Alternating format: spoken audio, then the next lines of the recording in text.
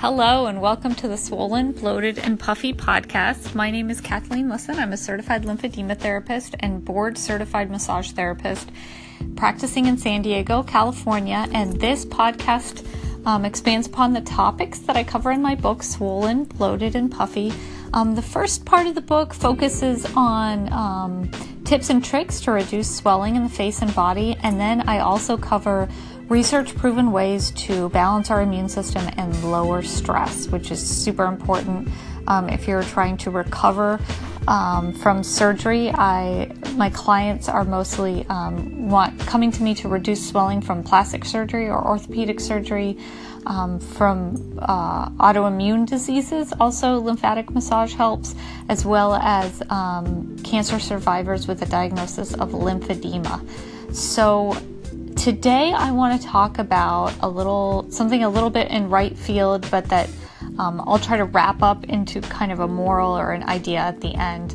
I had the wonderful fortune to spend a few days ago an entire day with my close friend, who is pregnant, and she was giving birth. So I was at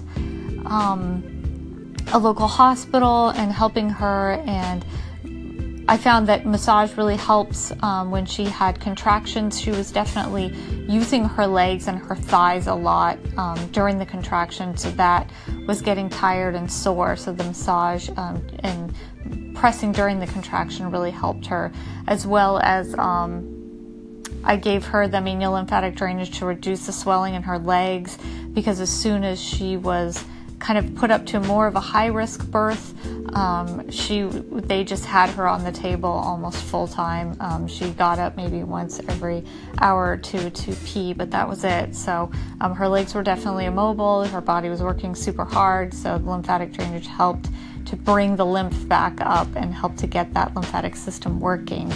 Unfortunately, they did have to schedule a C-section. So I helped her that night and the next day in the hospital with a little bit of lymphatic drainage in the legs. But that was that's kind of just like why I was there. But I want to share with you what I saw, which is so different from what I imagined that births would be. And I wonder if it's because we're in 2017 or this is like a millennial generation giving birth.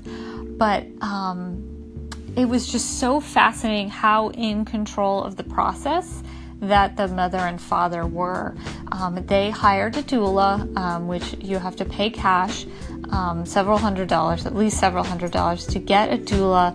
And this opened up like a world of knowledge to them. So they came in with a definite plan of what they wanted their baby to experience and what they didn't want to experience. They were aiming for a natural birth, and they, gave it a good faith effort until some, problems occurred, and then they opted to get the C-section, but they still did so many things. They asked so many questions that I never imagined would be asked. I always thought that the birth was kind of like the woman got pregnant and she ate, healthy, and she made sure her diet was good and she exercised. And then as soon as she got, the contractions and the water broke, she kind of gave herself over to the hospital, and it was kind of doctors know best.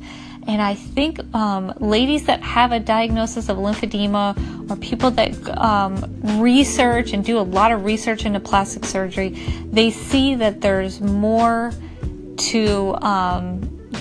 resources out there that they can take advantage of to improve their health than perhaps the doctor would automatically be given, especially in this day of varying levels of health insurance. It seems like with lymphedema, I think a lot of patients with lymphedema diagnosis would agree that sometimes it seems like it's the bare minimum to keep them alive that is given by their health insurance.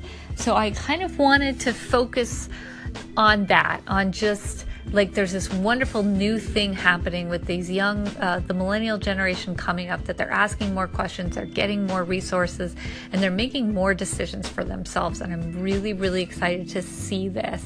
And I hope it happens with more clients in all different areas of healthcare. Have a good day.